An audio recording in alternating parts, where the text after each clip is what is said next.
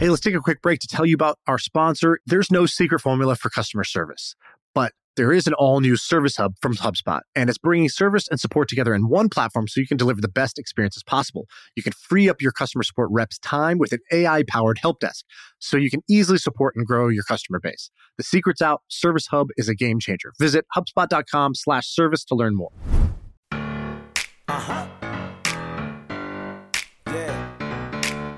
I feel like I can rule the world. I know I could be what I want to. I put my all in it like no days off. On the road, let's travel, never looking back. Like, feeling like gold. I don't wanna hide it. Ain't nobody telling me no more. We live? What's up, Sam? Brady, what did you say Sam looks like? Looks like the male Elizabeth Holmes. He's got a very, very nice black turtleneck looking thing on. No, it's just it's a collar. I'm just being preppy today. All right, what up, man? What do you want to talk about? I'm sitting here in my office. You know, Jack Butcher from Visualize Value. Yep. He, I went to his house in Nashville, and my wife, and his wife all became buddies, and now he just arrived in Austin. He's going to be celebrating Thanksgiving with us. He's right in the other room here. Amazing. So I'm happy he's here. Love it. Buddies. We became buddies fast. By the way, do you like this new little studio setup? Yeah, it looks very slick. Does it look good? Every day is getting better. Yeah. All right, good. Let's get into it. By the way, I love how much time you spend improving the visual of your podcast studio, given that no one can see it. That's I didn't really think about that. That's fucked up. Does it sound good at least? It does sound good, yeah. Because we put carpet and stuff in here to make it sound good. Before it sounded like so echoey. So hopefully it sounds good. Okay, you want to talk about some of this stuff? Can we talk about the first thing, it being the Chamath, or what's his name? Chamath? Yeah, let's do it. Yeah, Chamath's tweet. Yeah, go ahead. So he put out a tweet the other day, and Chamath's probably one of the 5 to 10 people I have Twitter notifications on for. So I get like a text message basically whenever they tweet, which is pretty annoying. But it's like, you know, you get all the good stuff. So for some people who are very putting out high signal and low noise, it's good. So he put out a tweet that said, "What's an interesting cash flowing public company that could be supercharged if I could get a hold of it and help revamp its technology and go to market?" Basically, what's a public company that's got good cash flows that I could buy and I could use technology to supercharge the growth?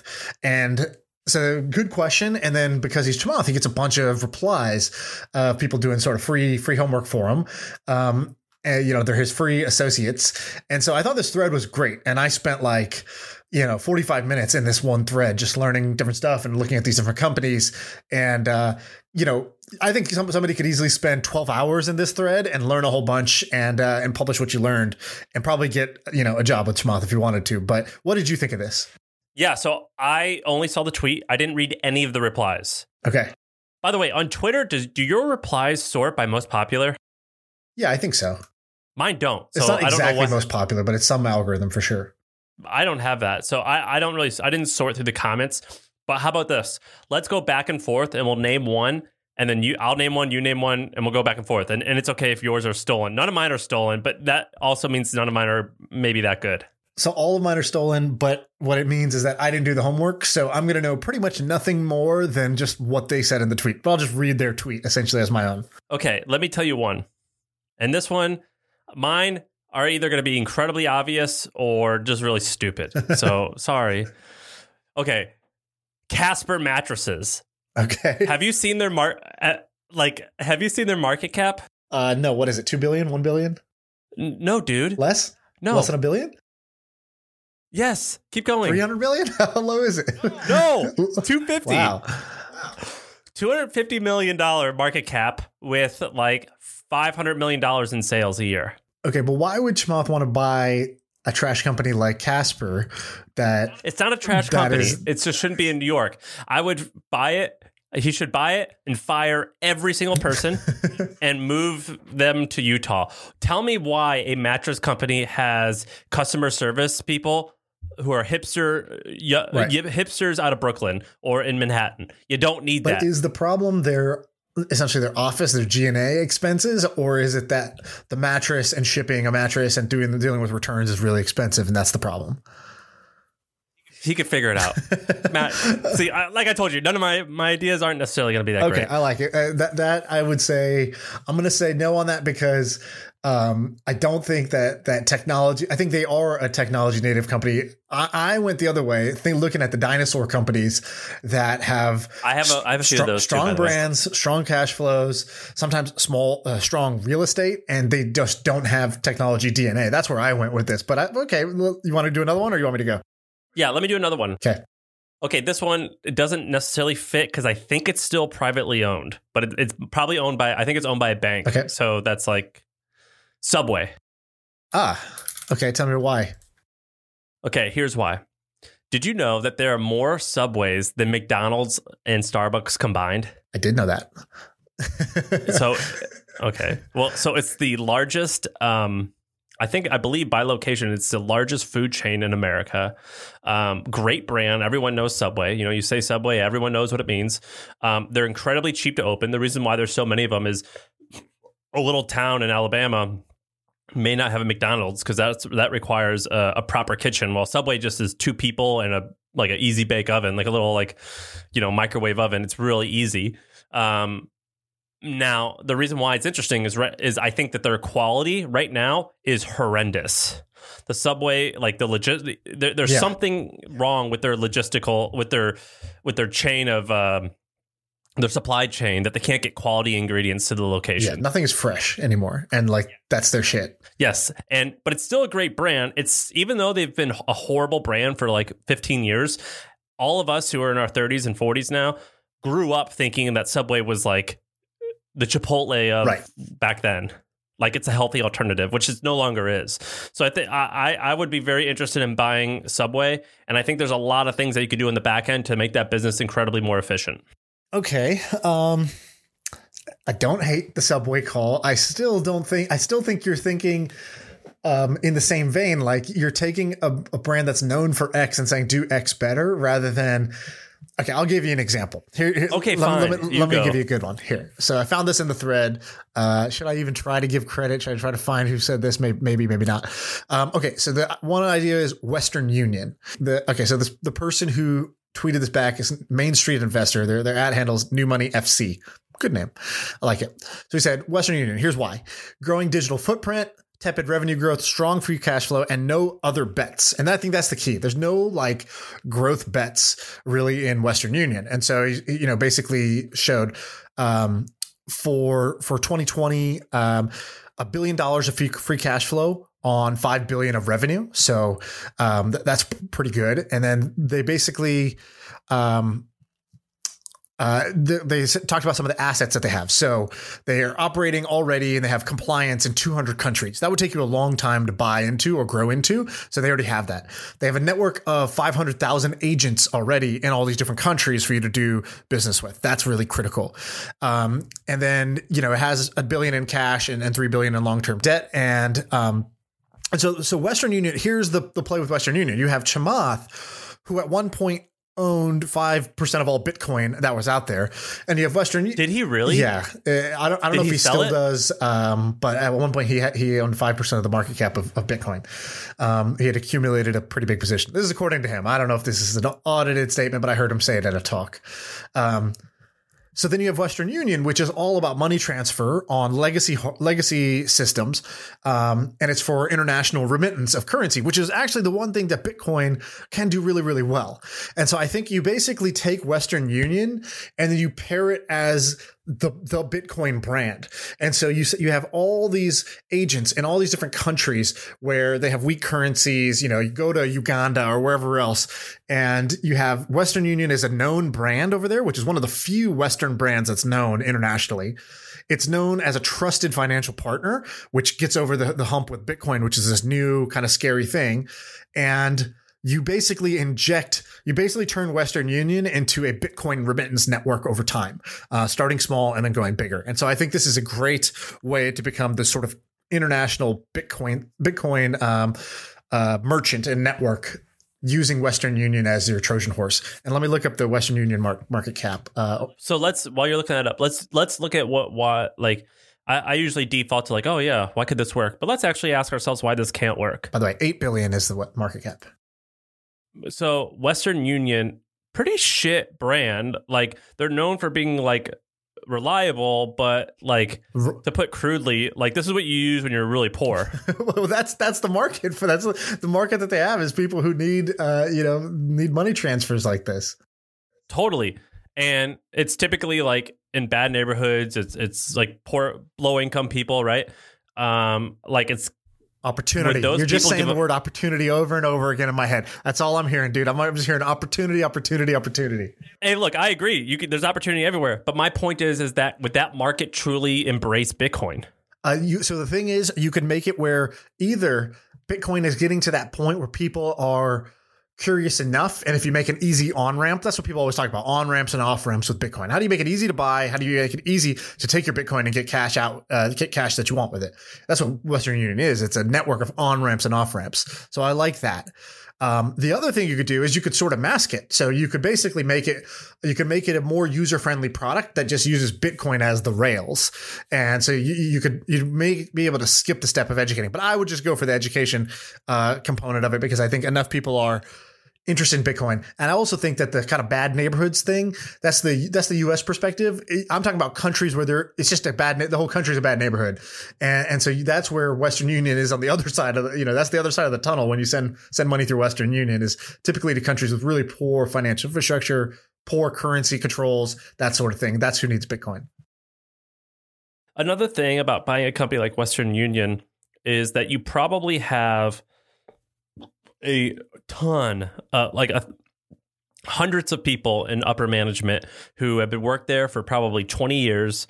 And it's like, can you teach an old dog new tricks, or do you just got to fire Casper everyone? Mattresses, baby. We're cutting heads over at Western Union. Okay, heads so if roll. you're going to do this, everyone's like, there's so much opportunity, but you got to think like, you're going to have to fire a fuck ton of people. It's going to be a headache. You're going to get lawsuits. The yellow color, we're brightening it up. We're rebranding. We're doing everything here. So heads are going to roll. We're rebranding. The whole name might change to Western Coin soon. And it's going to be about transmitting. I'm just saying these people probably all look like my aunt and uncle. You're going to have a lot of angry Karens at Western the Union severance package is on the left over here. You can collect 6 months of severance and see you later. I'm getting a bunch of crypto nerds in here and we're taking over. That's an interesting one. What are other ideas? It's pretty good. It's a pretty good idea, I think. Now, not like I would be on. I wouldn't bet my own money because we're just shooting the shit. But it's quite interesting. Okay, here's another one. CVS. This was the top reply in the thread. No way. And what? Okay, so let me give you the person. Dude, CVS is booming. They're great. They don't need him. So post market. So post_market is her handle. She's actually very interesting. She has very good tweets. So she said CVS has 15 billion of cash flow, has touch points with 100 million consumers, and store base of 9,000 stores for distribution for you. So this is the Whole Foods Amazon playbook. And so basically it's healthcare is the most attractive vertical with the largest profit pool. They have the tools to win in an Amazon-dominated world. So Chamath is known to be very interested in healthcare. I think one of his SPACs just took Clover Health public as well. He invested in like a diabetes company and some others. And so now there's some problems with CVS, which is that, like you said, CVS is doing well. So CVS's market cap is like 80 billion. So not a realistic target to take private, take over. So he actually responded in the thread and said, what about hashtag RAD, which is Rite Aid.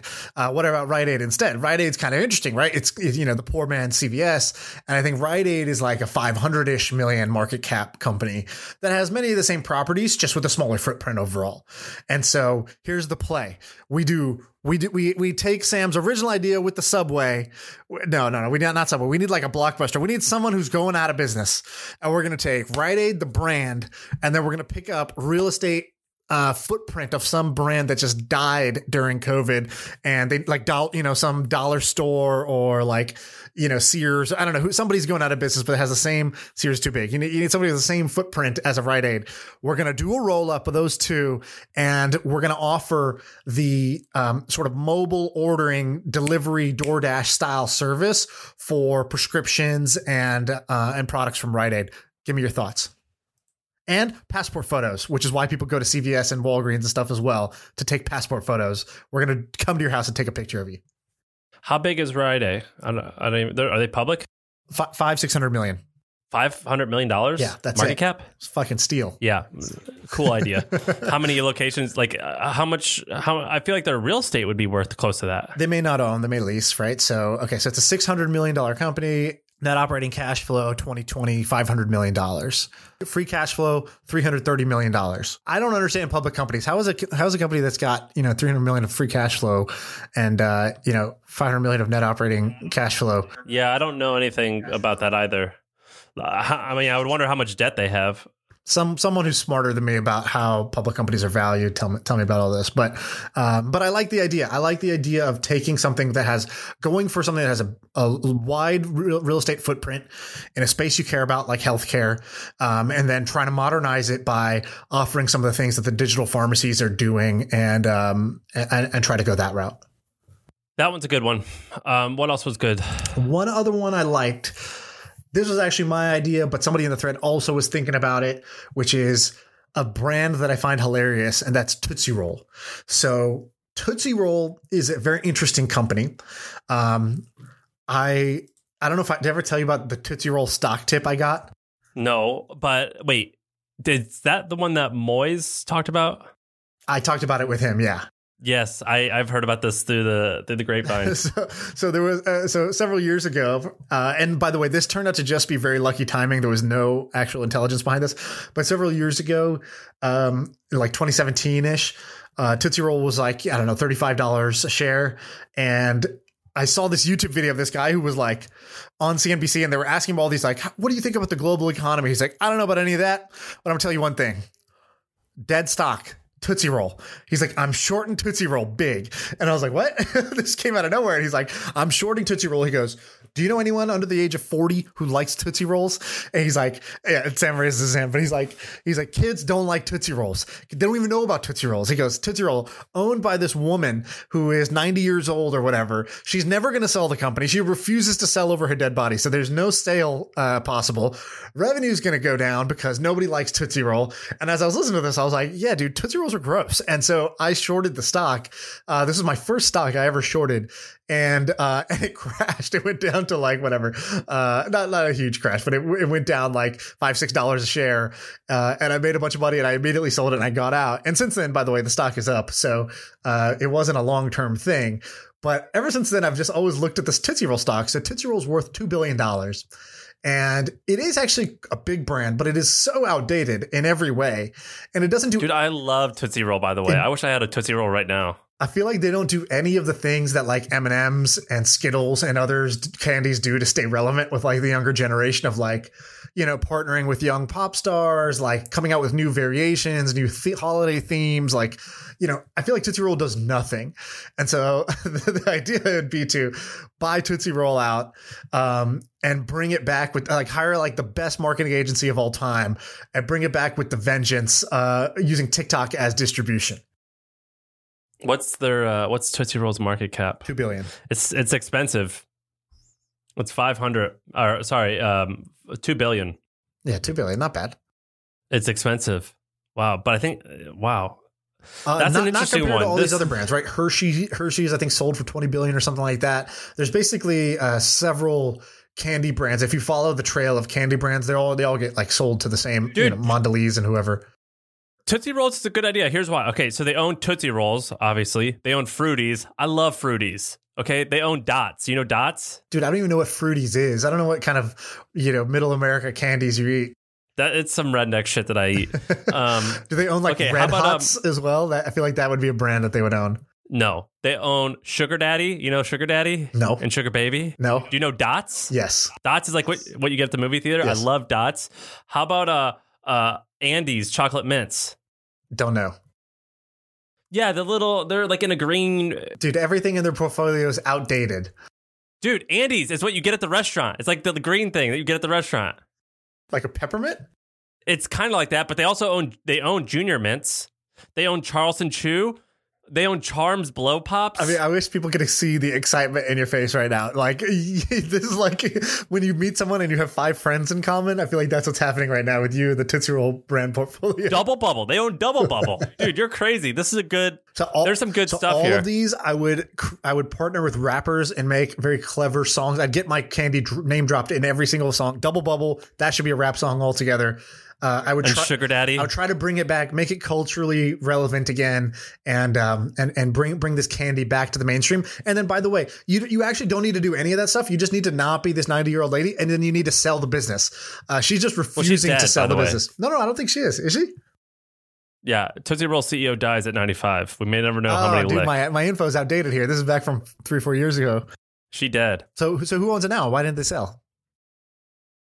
Well, it's publicly traded. I mean, I don't know. It's got a CEO. I don't know, man. I'm looking at this shit on the spot. But on Wikipedia, it says she's dead. There's been all this candy movement, these candy roll-ups that are going on, and I'm surprised that Tootsie Roll hasn't gotten in on the action. But that's... By the way, the candy companies, I think Hershey's and Mars, I think those are like two... Like, I think they're both in the top 10 of privately held companies in America in terms of size. Interesting. Yeah, like candy businesses are cool.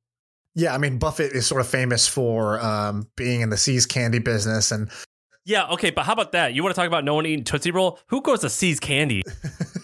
Well, does See's Candy own other brands that are like very popular? Like, do they own M&M or something like that? Because he's always eating M&Ms. And M&M. He's eating M&Ms and drinking Coca-Cola, so I assume he only like consumes his portfolio. So I feel like... No, See's Candy is owned by... Or they own those all the fancy stuff. Yeah, I mean it's fine, but like it's not like I'd rather have a Butterfinger than a See's Candy. Yeah. Anyway, I'm into the candy space. I think there's opportunity in the candy space. But I agree with you. Like when you has there been like there's lots of like D2C healthy shit, but has there been like I remember when I did my cross country trip on my motorcycle in 2012. I remember going to like rural Alabama or rural Oklahoma where I hadn't seen anyone in 100 miles, and then rural Minnesota, and then Manhattan, and then Miami. I went to all these places, and I'm like, they all have the same candy. Like there's a Snickers and M&Ms and Hershey in all of these places. And then I went to Mexico, and then Europe, and then all over the place. My sister was in Africa, and I was talking to her, and I was like, she's like, yeah, M&Ms. Freaking everywhere. Like I'm like, how, like that's pretty crazy how ubiquitous some of these brands are, right? It's just phenomenal, right? That you go, like we think that each region's different. It's not. We all like we're kind of similar, and we all got the same stuff. And I started thinking about that in the scope of business, and I'm like, that actually seems like, why has there not been that many new entrants into the candy bar space? I mean, there's been like Cliff Bars and healthy stuff, but not like... So I was literally thinking about this like an hour ago when I thought of the Tootsie Roll thing. I was like, dude, why are all these D2C brands trying to be like the vegan, sugar-free, gluten-free candy? It's like, go for the junk food, go for addictive, delicious, indulgent, have fun, get a little wild candies. And I can't remember the last one of those that came out. And so I can remember one of them. Which one? Hey, let's take a quick break to tell you about our sponsor. It is a podcast that we want you to check out. It's called D2C Pod. It's hosted by Ramon Barrios and Blaine Bolus. It is brought to you by the HubSpot Podcast Network, the audio destination for business professionals. And this is a podcast about all things direct to consumer, D2C. It's e-commerce stores. It's how you optimize your brand. And they're talking with founders, marketers, and the platform creators about all kinds of things that you need to know for D2C. Website conversion, paid ads, Facebook ads, consumer trends, email marketing. If you want to know the stories behind your favorite brands, this podcast is for you. They did an episode recently about scaling creator growth and influencer incentives. I thought it's pretty cool. So check it out. Listen to D2C Pod wherever you get your podcasts. Wrap Snacks. Okay, I don't know what that one is. I had to look that up. You don't know what Wrap Snacks are? Oh, it started in 94. I had it when I was a kid, and I still eat it. Okay, it's called Wrap Snacks. Is not recent. I know. They take rappers like Juvenile or Migos or Cardi B, dude, and they call it hilarious. Wrap Snacks. Yeah, Rap Dude, Snacks are great. I'm looking at this. It's like Honey Drip Butter Popcorn by like Missy Elliott and like Notorious B.I.G. Honey Jalapeno Pop Potato Chips. Or Lil Boozy Louisiana Heat potato chips. Okay, so this was pretty much the exact idea I was going to pitch you, which is you buy, going back to buying legacy brands. So you go buy Warheads. Do you remember Warheads? Yeah. So you go buy Warheads, and Warheads are amazing. I don't know. When I was in like 6th grade, like Warheads were the shit in my school. It was like Pokemon cards and Warheads. Those are like the two ways that you could, that's like, you know, that was Gucci and Prada as far as I was concerned in my school. If you were carrying that, you were cool. And so Warheads are kind of out of fashion now, but I think you could take that same product, that extreme sour product, and rebrand it and go partner. I would go to Clutch Sports and I'd be like, hey, LeBron, we need like 15 NBA athletes. You're each going to get your own Warhead flavor. LeBron, you're the black Warhead. You're the craziest, most sour one. And then we're going to go get, you know, Anthony Davis and Giannis and the other guys to be the other flavors. And then I would go to Jake Paul for the next season. I'd be like, hey, Logan, you're the black Warhead. Jake Paul, you're the red one. And then we're going to go get the other Team 10 guys. And I would just keep basically licensing influential people and make the Warhead packaging, you know, their head basically. And that those would be the different flavors. They'd all be limited edition. And I would go that route. I'm into it. I think that would be killer. I really like some of these ideas. What else is there in the candy space? Like there's just not much movement. Migos sour cream with a dab of ranch. Was that Rap Snacks? Yeah, Rap Snacks. So good. The one with what's Dr. P, or what's the fucker's name? Dr. Dre? Master P? No, the Master P. What's Master P's son name? He has one. Lil Romeo. Lil Romeo. Lil Romeo. He made it popular. There's Lil Romeo Rap Snacks. That's what I used to eat when I was a kid. that was the cool one. Okay, the other besides Rap Snacks, the other brand that I would do this with is ramen, cup noodles. There's a picture on the Rap Snacks website that's E40's prime rib icon ramen noodles. And it's just a branded version of the ramen noodle thing. And, you know, the ramen I think is eaten by a certain demographic of sort of like, kind of like the college student or like low income, like, cause it's like, you know, it's the cheapest way to get a bunch of calories, basically. It doesn't taste, you know, great, but it doesn't taste horrible either.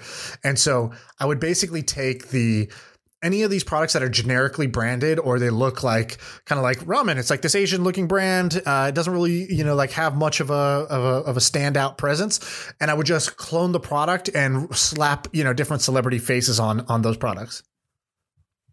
I'm into it. I love this idea. I've always been thinking about, like, I've been thinking about this for years. I'm like, why do we not have, like, when you think about the innovation that has come out of candy, like it's been like M&M's having peanut butter and crisp, and like, you know how M&M's has all those different flavors now? Yeah. Or like peanut or peanut butter cups having Christmas tree, or like there's they don't do a lot of new shit ever. Okay, so did you know the story of Rap Snacks? No, did it have something to do with Master P? Yes, Master P. P. I think he bought it, right? So basically, they went into the chip industry, so not exactly candy. So somebody named James Lindsay partnered with Master P to put some of hip hop's biggest stars on bags of chips. And so this article, when's this article? So this is from 2020.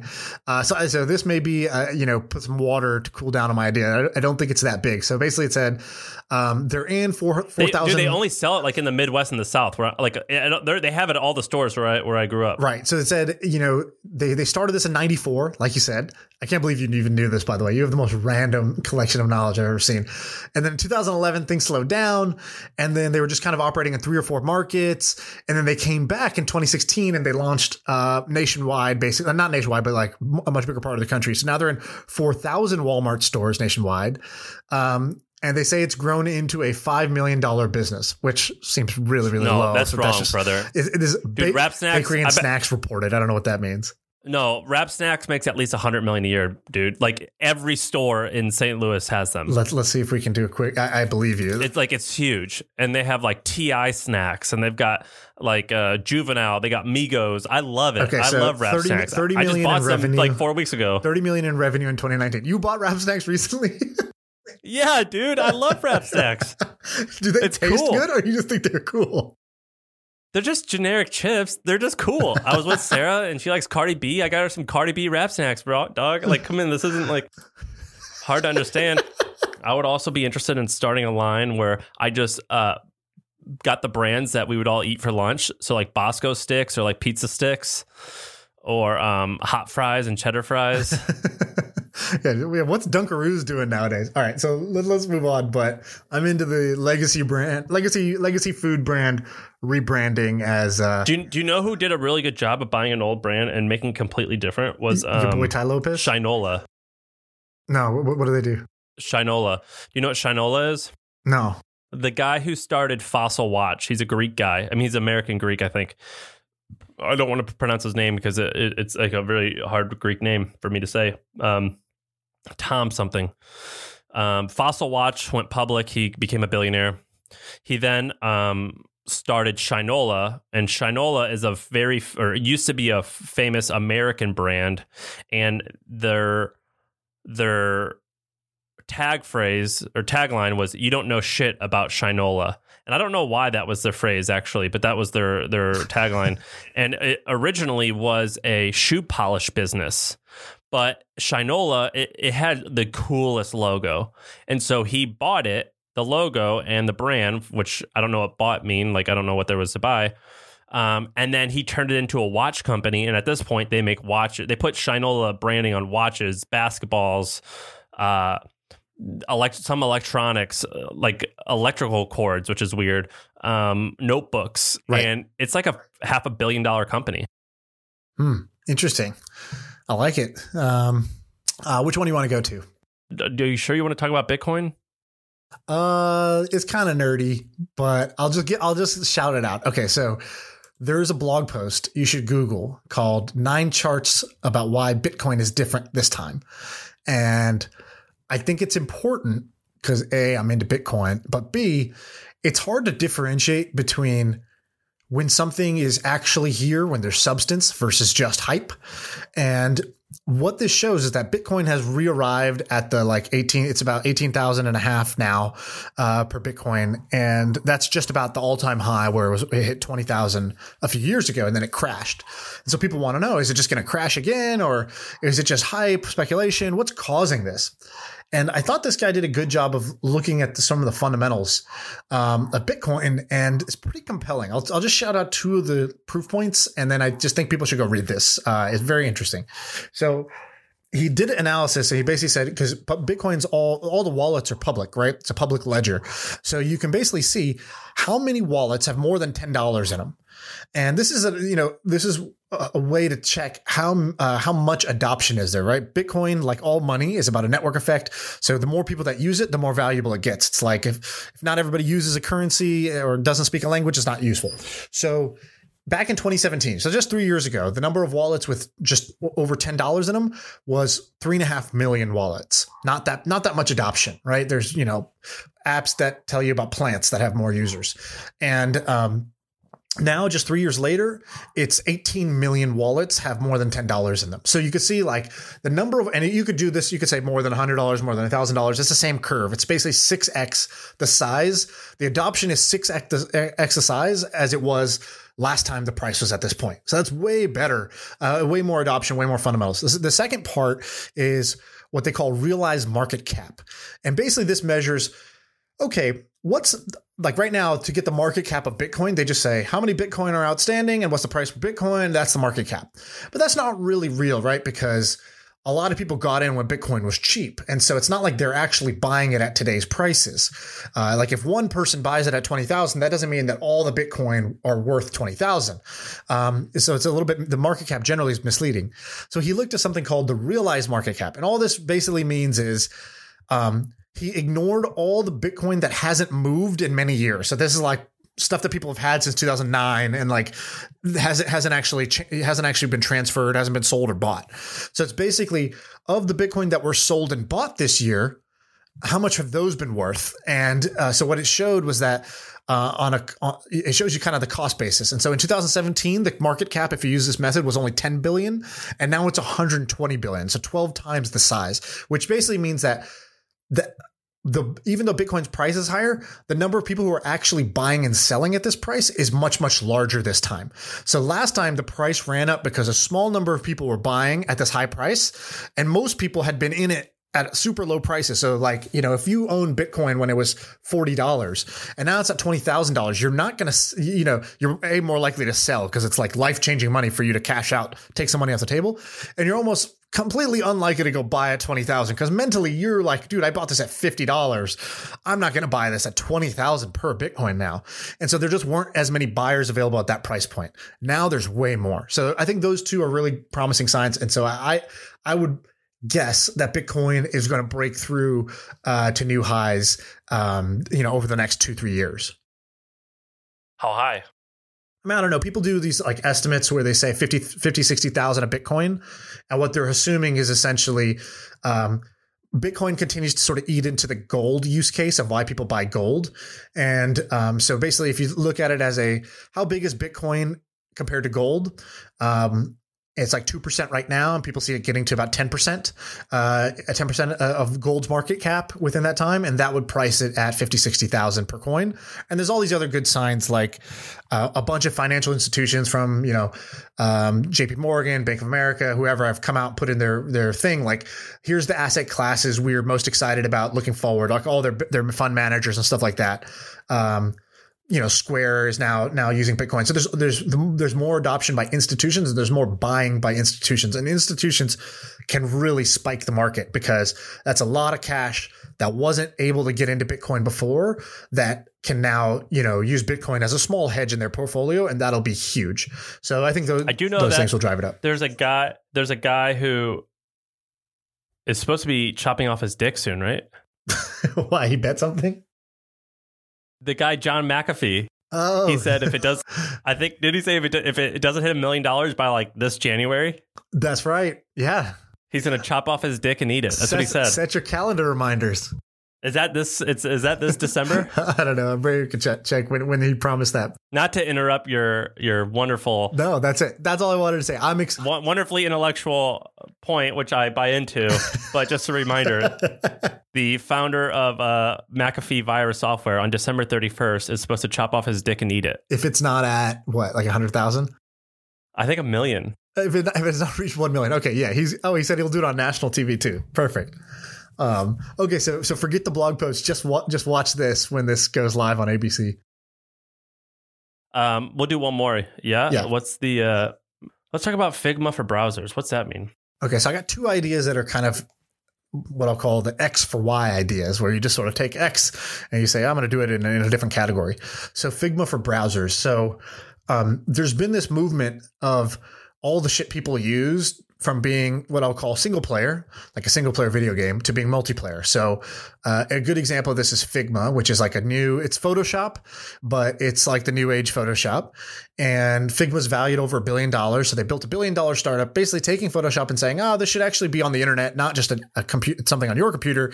And like, while I'm doing designs, Sam, you should be able to like collaborate on the same file, and you should be able to. That's a great framework. That is such a great framework. And so then there's Google Docs, right? Google Docs said, there's Microsoft Word. That's the single player version of writing a document. Google Docs, it's the multiplayer version. Two of us can be writing on the same document, editing things, leaving comments for each other, that sort of thing. It's like collaborative software is the boring way to say it, but I call it multiplayer software. And did you make this up? I think a bunch of people have come to the same realization. I thought of it myself, but I've seen other people talk about this too. So there's another one that's Front, which is an email inbox. So email is a single player sport. Usually Front basically said, hey, when you have like a help desk, it's kind of like annoying that everybody has to share the same password and you don't know who's going to reply. Like, we're going to make a multiplayer version of an email inbox, and like your whole team that does customer support can see the same inbox and then assign each other's things and leave each other comments about it as you go. So this trend keeps continuing. So I just look at on my computer screen, I go look at the kind of the desktop apps, all the apps I have, and I just think, which ones of these are single player today that could be multiplayer? And the biggest one is the browser. So Chrome, right? Or Safari or whatever you use. So today your browser is a completely single player experience. You use your browser. You don't share it with anybody else. But you do take links and you share the shit out of links, right? Like that's how stuff grows on the internet, is people sharing stuff with one another. But the sharing is like a 4-step process. You like grab the link, and then you go to your email or your messenger, copy, paste it, you send it to them, then they click it, then they open it. And so I actually think that there's room for the Figma for browsers, which is basically, let's say for this podcast, for example, we could just have a shared Chrome window and we both just open up a bunch of tabs, and I can see which tabs you've put in and you can see which tabs I've put in. I can highlight stuff on it and I could write notes on it. You could see my comment. You could reply to it.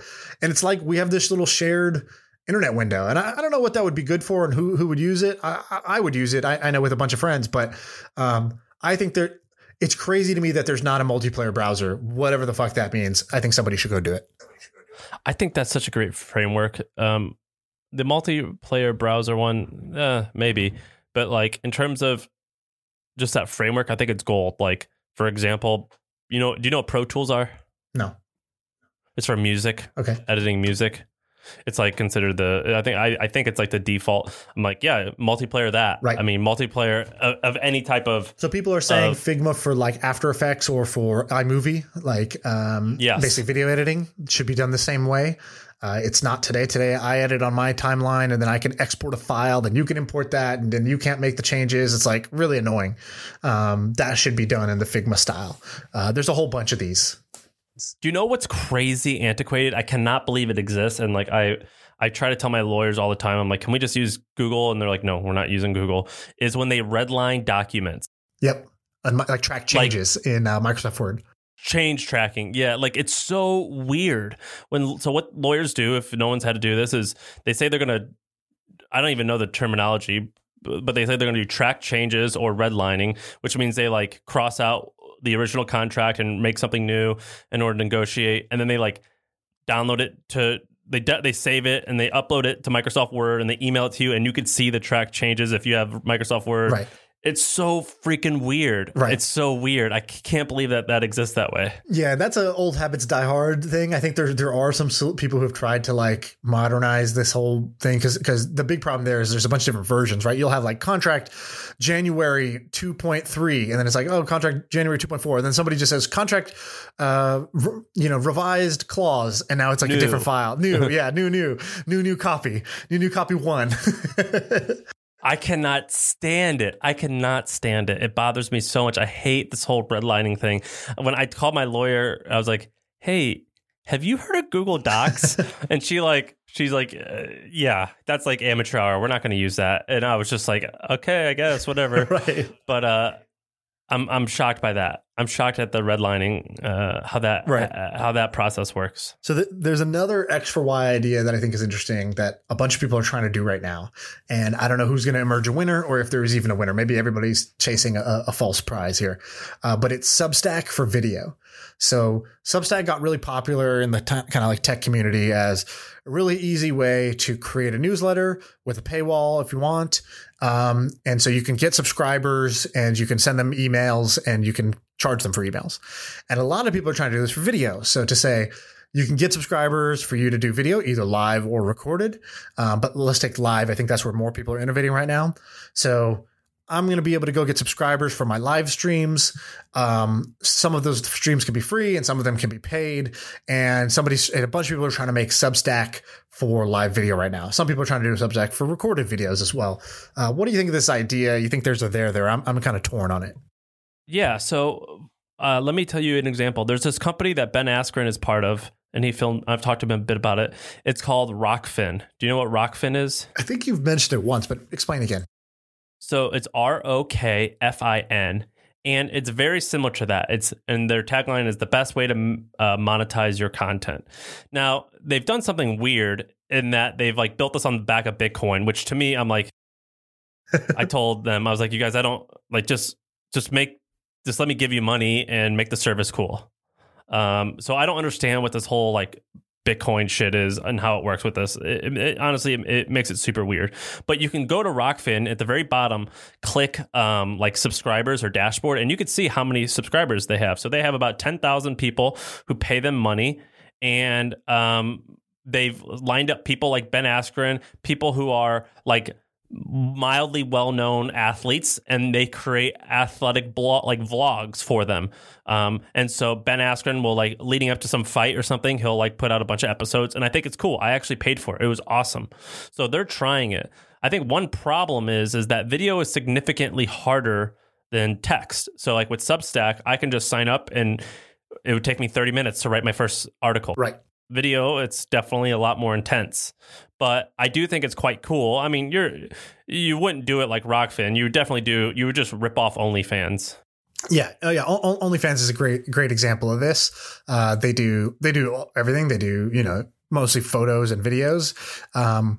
I think a lot of people are doing this for live video, which I think makes some sense because it's not as hard to create live video as it is recorded video, ironically, right? Because for recorded, you have to like put all this time into editing, make it good and all this stuff. With live video, it's just like, hey, whatever happens during this hour happens, and then you're done with it. And so I think, and then you have like Instagram Live and all these other things where Twitch, where you can stream for free, but you can't have like your stuff behind a paywall.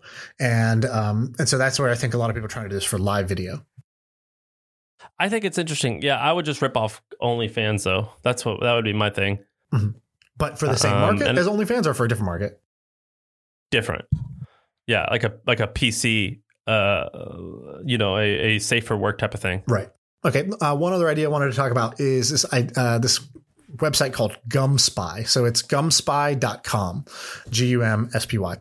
I was pronouncing it Gumsy. Have you seen this?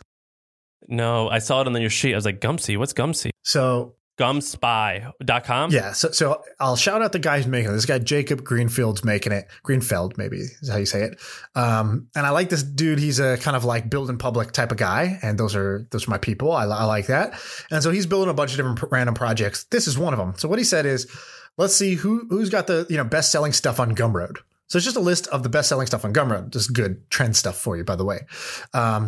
So he has this, website where you can go and you can see a free sample where it's basically like this Airtable kind of embedded into the website.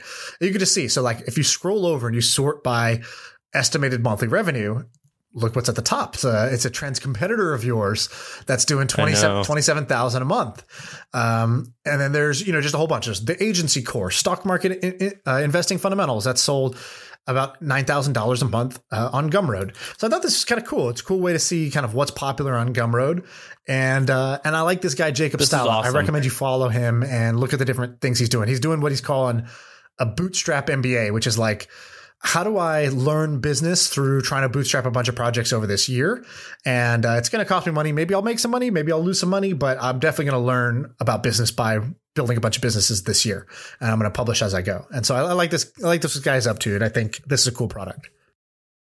Wow. This guy's Jake, his personal website's even cooler than the real website. Yes. It's Jacob with a K. So JacobGreenfeld.com. Yeah, this kid's how old is he? Is he young? Is he a young kid? No, I don't think it's a young kid. I think it's a guy. Oh, okay. Well, this man is talented. Yeah. This guy's awesome. Yeah, I like him a lot. Wow. Yeah, I think this person is going to be great. I like this Gumroad idea. That's not going to be a big business, obviously, but it's a really neat, small tool. But I bet you it looks like he already has 8 of these tools already made. Yeah, he just uses the same landing page, by the way, for all of them. Like he has another one called Product Explorer, and it's just the same. It's the same website. It's a great. What is this made out of? Is this like some Notion thing or something? I sent it to my guy Ben, who helps me with all my projects, and I said, great example of a personal website and great example of a landing page. Let's figure out what he's using as his template for these, because I really like this format. Yeah, this is really good. I really, really like this. His landing pages are phenomenal. This person seems great. I think this is really, really cool. Oh man, I'm like digging through all of his stuff. So how'd you find this person? I saw the GumSpy tool and I was like, oh, this is cool. And at the bottom right, it's like, this is made by Jacob. And I was like, anytime somebody builds something tight, I stalk the shit out of him. And then I saw he follows me, he DM'd me, and I never had replied to him. And I was like, shit. Here we go. And so now I DM'd him being like, hey, your stuff is cool.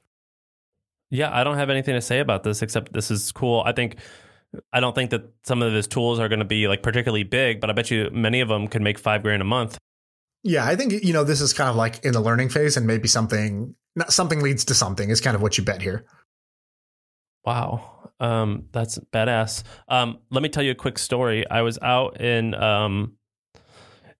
a bar, not a bar. I wasn't in a bar. I was outdoors on the patio of this like picnic area. And I was talking, I guess kind of loud, but I had a mask on and glasses on, and no one could see my face. And this person walks up to me. He goes, "Are you Sam Parr?" I was like, yes. Hi. He goes, "Dude, you're in Sean's podcast. I love it. I'm a huge listener. Like I listen to every episode." And I thought it was kind of cool. So he recognized you by your voice, you're saying? Yeah, they can tell my voice. And that happens every once in a while when people can see my face. But it was very funny. People were able to recognize it just from the voice. That's cool. Who would have thunk it, man? That's pretty crazy. Has that happened to you yet? No, the closest thing to that is like I called my cousin Robbie, and he picked up the phone, and it sounded like something was like off. Like I was like, "Hey, what's up?" And he was like, "Hold on." And he was like kind of like distracted by something. And I was like, "Oh, if it's a bad time, like I'll call back later." And he's like, no. He's like, "I was literally just listening to the podcast, and then you called, and it's the same voice, but like now it's live." He's like, "It just like really tripped me out for a second." He's like, "I didn't know if I just pushed something on my phone, and didn't know what the heck just happened." So I thought that's actually a pretty good funny little bit. That's a good one. Anything else we want to go over? No, we're good. Great. Sounds good. Cool. All right, man. I will see you then. All right. That's it. See you all soon. Cool.